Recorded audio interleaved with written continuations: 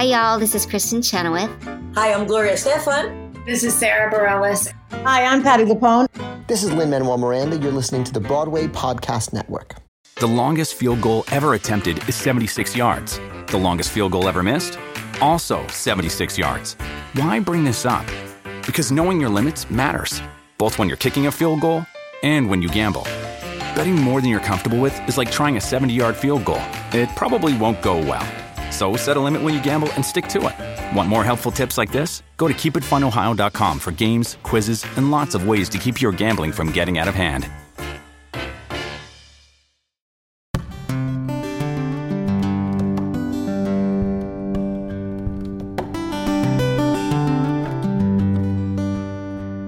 Hi, John Schwab here from Curtain Call, and welcome to episode 66 of the Curtain Call Theater Podcast, the podcast that brings you backstage as close as you possibly can be to meet the people that make theater happen. It is a very exciting week for us all here at Curtain Call as we are launching our all-new website, which is bursting at the seams with tools and functions designed specifically for the theater professional. If you are one or you know one, be sure to log on to curtaincallonline.com and take a look. And if you're not already a member, join up and start connecting to the theater industry today. I hope you enjoy the new website as much as we have enjoyed building it. And now for this week's podcast.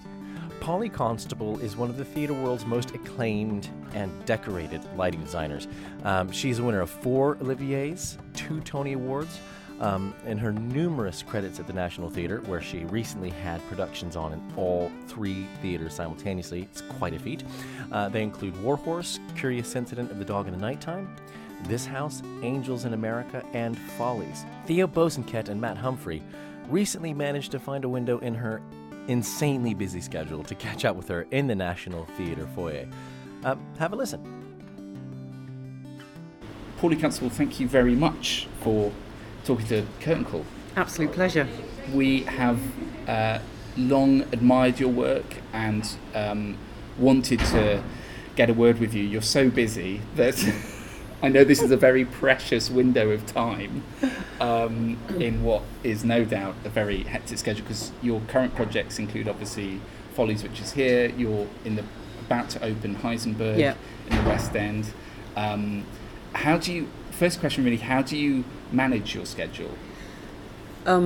It's a bit of a kind of military campaign, really. I mean, it's interesting that people think that I'm very busy, because I actually do less projects than many people who work in the same discipline as me.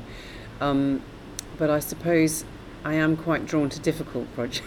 So, Angels in America was sort of 2.5 months, really. I also, I grew up working with companies like Theatre Complicité and people like that. I came very much from a devised background. So I've always been used to spending quite a lot of time in rehearsals. So I'm not really good at kind of screaming from one production into another, sort of sliding into the seat and kind of starting lighting. I'm quite slow, and I'm quite, I like to work in a very collaborative way, and I like ideas to kind of develop in that way. So in answer to how I manage my diary, I suppose sort of being honest about when any project needs the most input from me. So, for example, with something like Curious Incident with Marianne, when we were talking about that project, you know that it needs a lot of time in rehearsal, because you're really going to have to consider it and work very carefully. With Heisenberg, for instance, several changes of dates and things happened. But Marianne and Bunny and I discussed the fact that what we were making for the show was essentially quite installation-y. So with that, I only got back from New York on Monday, but we felt very positive we could spend the time earlier on in the project rather than watching rehearsals and working out how they were doing it. So it's sort of a lifetime of learning what a project will need and how to manage my time in that way. But the bottom line is I can't be in 2 places at once. And, really investigating that and making sure that I give myself the time I need to do the work that I want to do is sort of the answer. But yeah, I do ridiculous kind of flights from New York, and and I do tend to work as soon as I've opened something. I want to be in rehearsal for the next thing.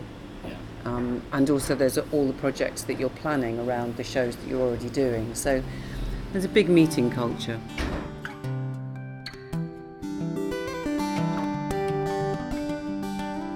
Obviously, you work on many different productions a year, and you go from project to project, as you just mentioned, in quite a sort of concentrated way, and have to sort of completely change the world that you're thinking about regularly, which prompts me to wonder if you have quite a sort of restless mind.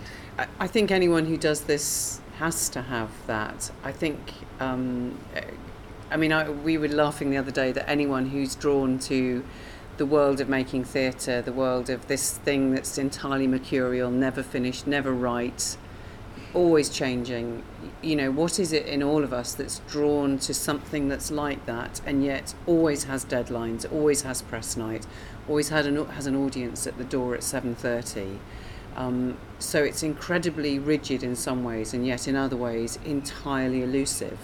So I think that is a particular thing that clearly we're all drawn to. It's a life's work doing this, and yes, it's never boring. I think the tone of your life is dictated quite often by the tone of the piece that you're doing. So, for example, when you're doing Blasted, you walk out into the streets of Hammersmith and you see the world in a very, very different way. And you're doing Follies, particularly at my age and sort of my point in my career, it does really make you take a step back. And I think that's also quite hard for the people around you, that you kind of absorb you're like a kind of litmus paper for the kind of emotional temperature of the piece you're doing as well. So it's not only for us that it's very, very kind of schizophrenic. I think it's also for the people around us that we therefore become quite schizophrenic. I read about your entry into the profession initially, and it sounded quite serendipitous, to say the least. Could you sort of talk us through that? The classic story is that I was at Goldsmiths University, and I was doing English and drama, and the summer came, and in those days you could sign on in the summer. And I was contemplating a summer of signing on and sort of, not knowing what to do. And my flatmate had fallen madly in love and gone to Spain. And she had a job as a follow spot operator at the Hackney Empire. And she'd failed to tell them that she'd just gone to Spain. So they phoned to say, can Jackie come round, tomorrow's her call, 9:30, Hackney Empire stage door. And for some ridiculous reason, I just thought, fuck it. And I just went, yep, she'll be there. And I just turned up and pretended to be her, completely ignorant of what I was about to take on. Fortunately, the other follow spot operator, unusually, was a woman, this woman Fiona, and I admitted to her, I said, I'm not Jackie and I've got no idea what I'm doing. And she sort of talked me through it. But it was sort of love at first sight that I started working in this a bit like your stories about going backstage for the first time, and the kind of the atmosphere, which is absolutely unique. And so it ticked so many boxes for me in terms of what I'd been searching for. And was enormously good fun and really challenging and really hard, and just I felt alive. I felt completely alive from the moment I walked into the Hackney Empire. Terrified as well, because adrenaline makes you feel alive, doesn't it? But adrenaline's a huge part of what we do, isn't it? I mean, every time I do a first performance, I can't watch press nights because of nerves. It doesn't get easier. It's interesting what you're saying about entering the space and getting into that world and meeting like-minded people. And I feel like the theatre people are very much drawn to other theatre-minded people. Over your career, have there been certain creative people that you prefer to work with or like to work with, and how do you choose the projects that you take on?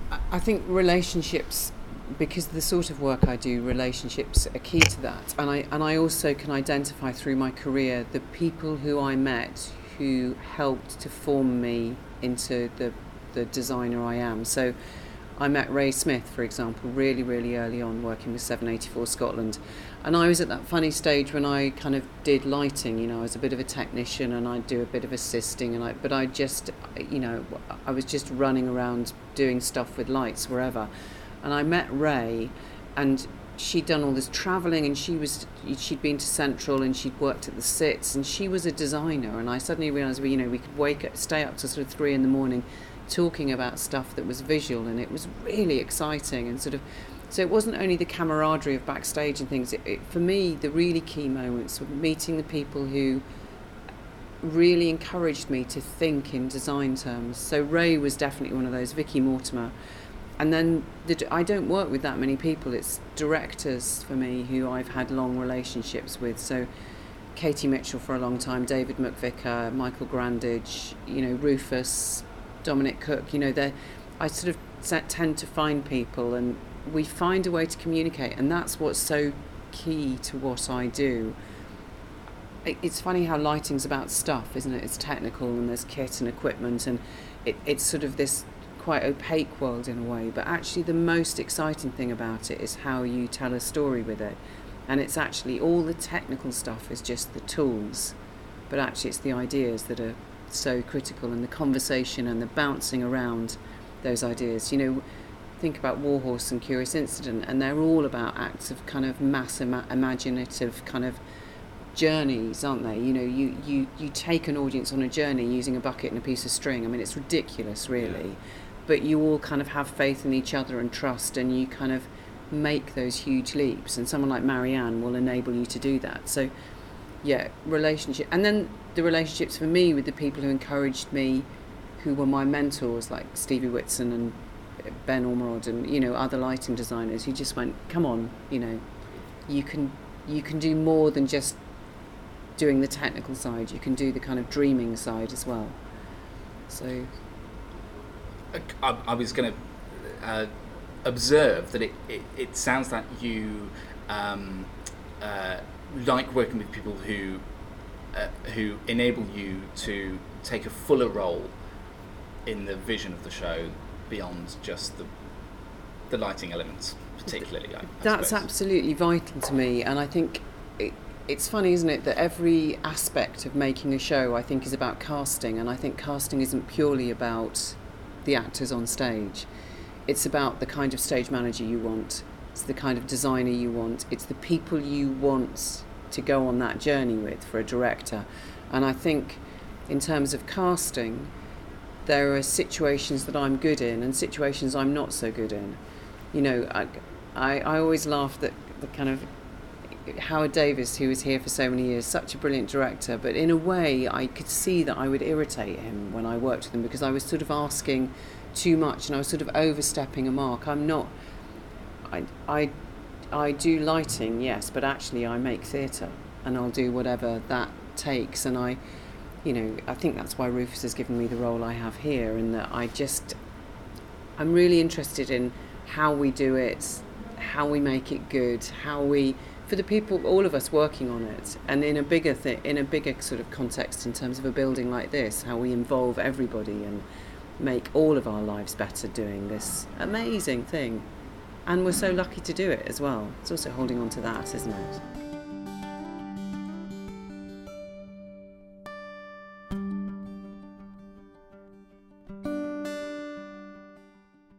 Obviously there's been huge changes in the technical side of lighting, and now the use of video within lighting design and the incorporation of that. Do you enjoy those advances? Do you embrace them? Do you have to keep... it's a bit of a rhetorical question, I presume, but how do you work with the advances that are happening within... I think the key thing with technology is that technology for its own sake isn't necessarily interesting, is it? So what I'm really interested in is why we want to use it, and then how we make it kind of creative, and how we make it bend to that rather than it sort of, so often technology can dominate. Yeah. So I think what's interesting about something like Curious Incident, people always want to talk to Finn and Bunny about the kind of nature of, how we did that, and kids love it because it's very overt in its use of technology, and that was a conscious decision because we felt that Christopher, this central character, would have loved that. But whenever people wheel us in to talk about it, all we talk about is the conversations we have. We can talk about Ethernet and nodes and gateways and kind of, but actually we're using technology to as a tool, and the point is what we do with it, not the technology itself.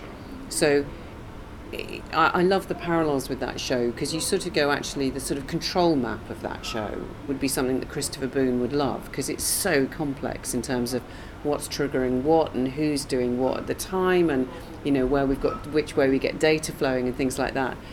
But of course all of that is only a tool that allows us to tell a story, isn't it? But then in telling that, you're kind of wrestling with the technology, and what we end up doing all the time is pushing the technology as far as it can possibly go. So it's quite interesting when something new comes along. What quite often happens, like video, is you go, great, we can use that, but actually it's this little corner of what it can do over here which is really exciting, or how do we interweave that into what we do, or yeah, it's all very well and good, but actually the quality of the light it produces isn't good enough or something. So we were asking quite complex questions of it, because we want to be able to dictate what it does rather than it dictate to us.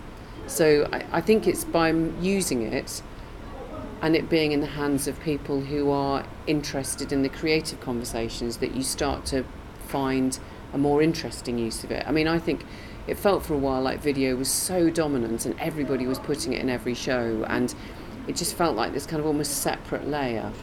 And yet actually with good designers and good collaboration it kind of really integrates, and then it starts to become something that's really, it's just another tool, isn't it, really? It's just another, it's like a paintbrush, or like a single lantern. It's like, it's not the thing itself, it's what you do with it. Yeah. But yeah, it's been interesting being a big part of that conversation. And I think the only thing that I keep doing is I keep banging away at the people who come in with the title video designer, because I'm going, it says designer, so come in here and design, have the conversation, make it collaborative. Don't just think it's just content that you put on a surface and that's it. You know, it's like, what surface are we using and what are we using it for, and how does light, because it's light as well, you know, so how do we make that, you know, in mosquitoes we absolutely use the projection as a light source, so we fill, you know, all those things that projection designers hate, like we fill the space with smoke, so you see the beams of light, so it creates that kind of three-dimensional effect and reflected effect. So you're kind of asking it to do things that on paper it shouldn't be doing, but actually makes it much more fun and malleable as well. What's the process when you approach a production? How do you go about finding your vision for that production? Let's use Follies as an example. So my start point, usually a director and designer will. So I've agreed to do a project. Which is generally about if I want to do the piece and who it's with, you know, and all those kind of questions. And generally, a designer and director will go off and kind of think about a world and get to a white card stage before I get involved. So they'll decide how they want to do it, what kind of world we're talking about. So as soon as I get involved, it's usually at a really rough early model stage where they're sort of doing a sort of feasibility, does this look like something we could pursue? And the first thing that I ask myself when I look at that is, why is light in the room?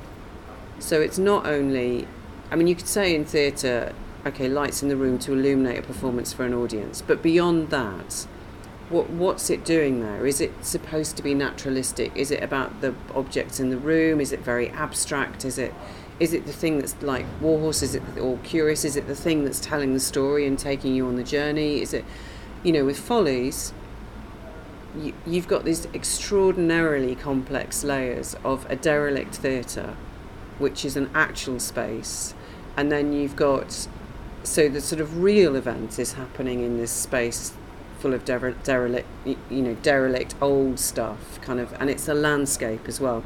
And also because we're doing it in the Olivier, you're not being literal about that. So Vic's design kind of had gestures to do with that. But then there's the layer of, you know, in actual storytelling terms, this guy Weissman has got together this evening and he's made a bit of a gesture to sort of try and make these women sort of remember the past. So there's a kind of derelict turn of the century theatre that was last used regularly in the sort of late 40s. And then there's the kind of 1970s technology that he sort of brought in a slightly cheap and nasty way to kind of fluff it a bit. And there's the old sign that he might have kind of mended and kind of, is a bit of a centerpiece to the whole event. And then there's the fact that within that they go into memory moments. So you also need to be able to lift out of both of those things to kind of create their sort of fantasy of who they are or who they were. And then there's Loveland, which is this kind of bizarre section at the end when everything kind of just explodes open. So you've sort of got the world of the ghosts, the world of the present day, the world of the imagination. So you sort of, that's the level that you're talking about all the way through. And, the first layer for me with Follies was the derelict space and how that might be, and the landscape of old lights in a theatre, in a weird sort of mixture of kind of 1940s to 1970s old kit. And also because of the sort of themes of Follies, it really felt like the light needed to be in the space. It wasn't about the Olivier and what was way out of view. It was kind of bringing it into play because, all the images we have of the theatre of the past, of course, your book itself, it involves light and smoke and bits of old scenery and costume and how we create magic using those elements. So in a way with Follies, we're talking about when you create magic using really simple declared elements. So it wanted to be very declared. So that's why there's sort of equipment all over the space. Yeah. Does that sort of make... It really does make sense. And it's interesting because there might be an assumption that you bring a sort of particular aesthetic with you from the beginning, but it sounds like you very much discover the aesthetic from whatever the project happens to be. I hope that I design specifically for every show that I do. I mean, obviously there are things that I'm drawn to and I have a particular way of seeing and thinking. Yeah. And I sort of realised at the moment, I was thinking about, quite recently that there are habits that I have. And I was thinking, is that a good thing or a bad thing? I mean, I try and really, really drill down on every show to what it really needs. I love stripping things back. I'm sort of obsessed with the idea that every show you do can be based on one really good idea. And actually it's just a question of seeing that through to the nth degree. And I think, I suppose in some ways my work tends to be quite Amish in a way. It's quite kind of stripped back to sort of, it's a simple gesture, and I like taking things to an extreme as well. So it sort of feels like it's got quite a strong aesthetic because it's probably only one very simple thing that's essentially creating it. But I just love to take one idea and push it as far as I possibly can, because then you start to really make changes and make the space very alive to kind of simple possibility. And I also think there's a pact with the audience about saying these are the things we're using to tell our story. Now come with us. Yeah. And then also what's brilliant about that is you can completely pull the rug from under people's feet and completely change that if you want to, but actually establishing your storytelling kind of tools. So things like the overture in Follies, when that girl appears at the top in that way and she's wearing that extraordinary costume and she's sort of floating in that sort of grey, hazy sort of slightly lonely, quite derelict darkness, you go, okay, I sort of get what's happening now. Another moment I want to highlight in one of your productions was the very end of Angels in America, where, and this really made me appreciate the work that you do, because the house lights come up as Pryor's delivering his big finale speech, and I sat there in the audience, and suddenly it was that obviously breaking of the fourth wall, but you realised in that very specific moment the power of light in a space and what it does in terms of the focus, in terms of the balance of audience and performers, and the amount of control that you have as a lighting designer is probably more than any other creative on that team, actually. I think it's quite interesting sometimes that when I first started working in lighting, I was working in music. And one of the great things about working with bands and in that sort of very immediate space is that you become very, very quickly aware of how what you do can affect an audience. So I remember things like when I used to work at the Astoria, and we'd have like bands, so the support band would come on and play, and then, you know, the main band would be buggering about backstage. You couldn't be bothered to come on stage, which is quite common, and you'd have to kind of try and keep the audience sort of feeling, you know, so you can sort of just go to working light and everyone sort of hangs around and has a bit of a drink, but you know, when there's a sense that someone's coming on stage, you used to just kind of try and whip them up with lighting and things, and you just realise that you've got this amazing tool that people really respond to but don't really understand they're responding to. So yeah, and Marianne was really clear with Angels that it was a 7.5 hour journey, and we just had to really be careful about what we were unleashing. You know, you just had to keep a lid on it. So I think we sort of, as a team, the ideas were kind of really kind of carefully graded, you know, in grades, kind of dripped in the space, kind of pulled. So that kind of revolve for the first play, which is very controlled and very downstage, and the spaces are really small. The journey from that to Prior being able to take the Littleton, and also that, you know, we light from everything's been really controlled, and suddenly we're lighting from the grid, and we're exposing the whole of this space, which has been about artifice up till then. And then that exposure leads to the audience.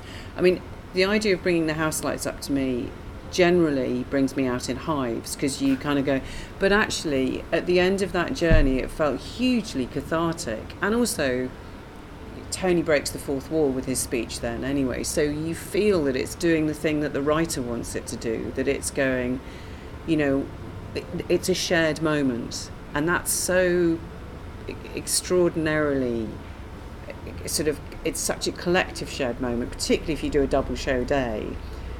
And I love the fact we didn't do a curtain call on a double show day in between the two shows, because you go, no, we're in it for the long haul. So you just kind of, it's properly cathartic, and just things like trying to find a rhythm for that, and trying to keep Prior Walter bright without, because actually what you want it to feel for the audience is that, like, we've just taken the lid off it.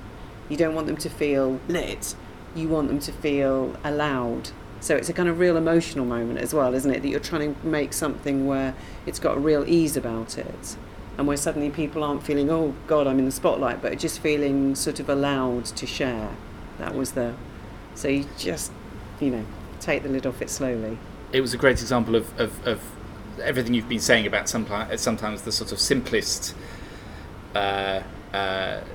approach can elicit incredibly effective results, and that's one of numerous moments you've given me in theatres over the years. It really is. I want to talk a little bit about the industry actually, and your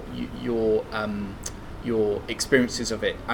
You've spoken previously about issues of gender balance in design and technical roles. I wondered if you feel you've seen progress through your career, and what your sort of major concerns are for the future. Not necessarily in a negative way, but what do you think are the important things the industry needs to do to sort of keep this momentum going, as it were? Is there momentum? Is there momentum? Is there momentum? Is the big question for me. The first part of the question. The interesting thing about the shifts in technology within specifically the world of lighting, for example, is that we are using a lot more programmers, we're using a lot more kind of computing skills, a lot more varied skills. I would say the best programmers in the UK at the moment, possibly the best programmers in the world, are women. They are absolutely extraordinary. And that's really exciting, but they are all still, with the exception of this building, the National Theatre, very marginalised and tending to find themselves in an environment which is very male dominated, and that's incredibly wearing. And I'm sort of very sad that, you know, there were women working in the industry before me, of course, and there are women coming through the industry now. But we are still absolutely in the minority. And when you start to talk about any kind of, gender balance is one thing, but you look at the lack of BAME people within the backstage disciplines, within lighting. We actually actively have to be looking at the world that we are working in and creating for people to work in. And that can't be notional. I mean, I've recently been approached about, there's a lot of pockets of money for educational opportunities for people. And of course, people are saying, wouldn't it be great to get a young woman from the BAME community into these backstage disciplines? And you go, yeah, it's great, but also you need to give people safe spaces to be in. And I realised that conversations about collaborators, the brilliant thing that I found were amazing women who absolutely gave me a safe place to develop as a designer. And if we want to encourage people into the business, we need to give them safe spaces to be, and there aren't enough of them. And I think why we've moved on, the world I worked in, particularly when I worked in the music business, the sexism was so overt, it was actually ridiculous and comical and would make me laugh, and very, very easy to combat. Yeah.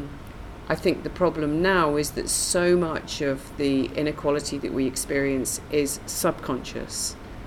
There is that amazing example of what happened with the Musicians Union in the United States, and about introducing anonymous auditions, and that immediately, the figures went to almost 50-50.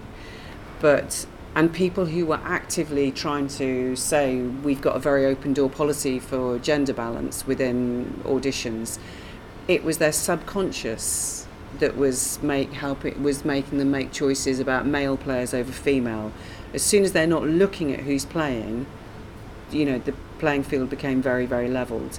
And I fear that that's the area that we need to be looking at. And so when we're looking at, diversity, we need to really ask ourselves some long, hard questions about years and years of subconscious prejudice. And that's not happening enough. But safe spaces are vital, and you make them for yourself, but we need to offer them more.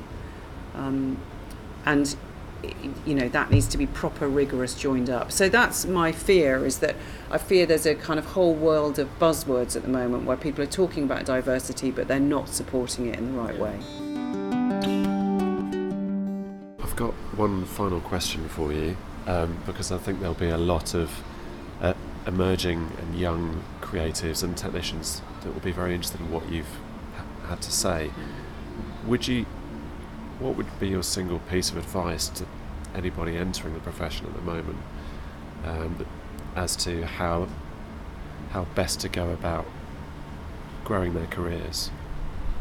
I think the most important thing for me all the way through my career has been relationships, has been the people that I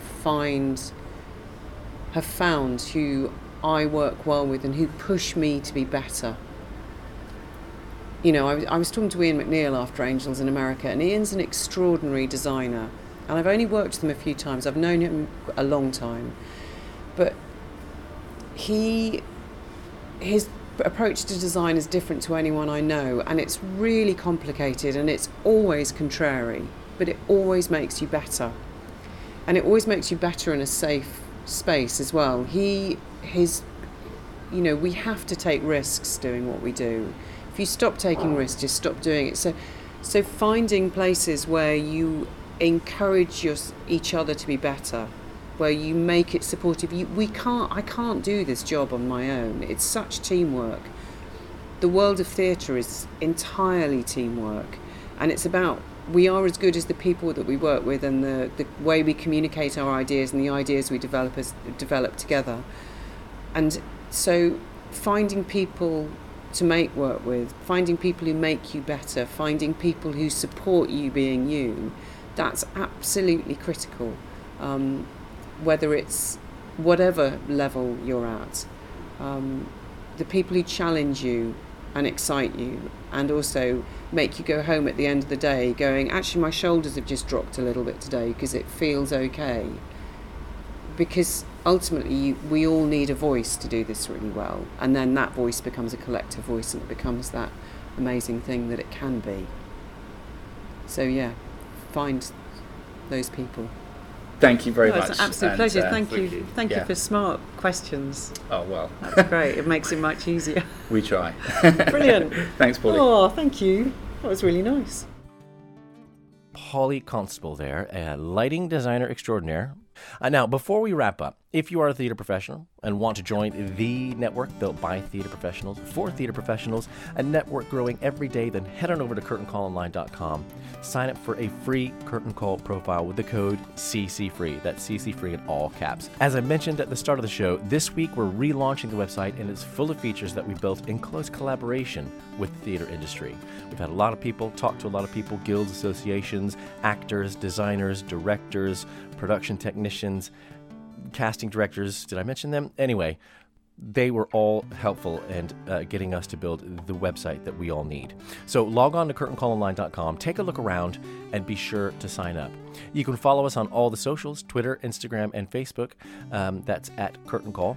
We'd love to hear from you. If you have any suggestions or feedback for the podcast, just get in touch with us via any of the social media platforms I just mentioned, or write to me at john@curtaincallonline.com. And that just leaves me to thank Polly Constable for allowing Theo and Matt to both have a little chat and take some photos. And she is constantly doing some insanely beautiful lighting designs at the National Theatre. So when you're there, look in the program or look on the Curtain Call website and see what she's done previously. Thanks for listening to this week's episode of the Curtain Call Theatre Podcast, and I will catch you all next week. Bye.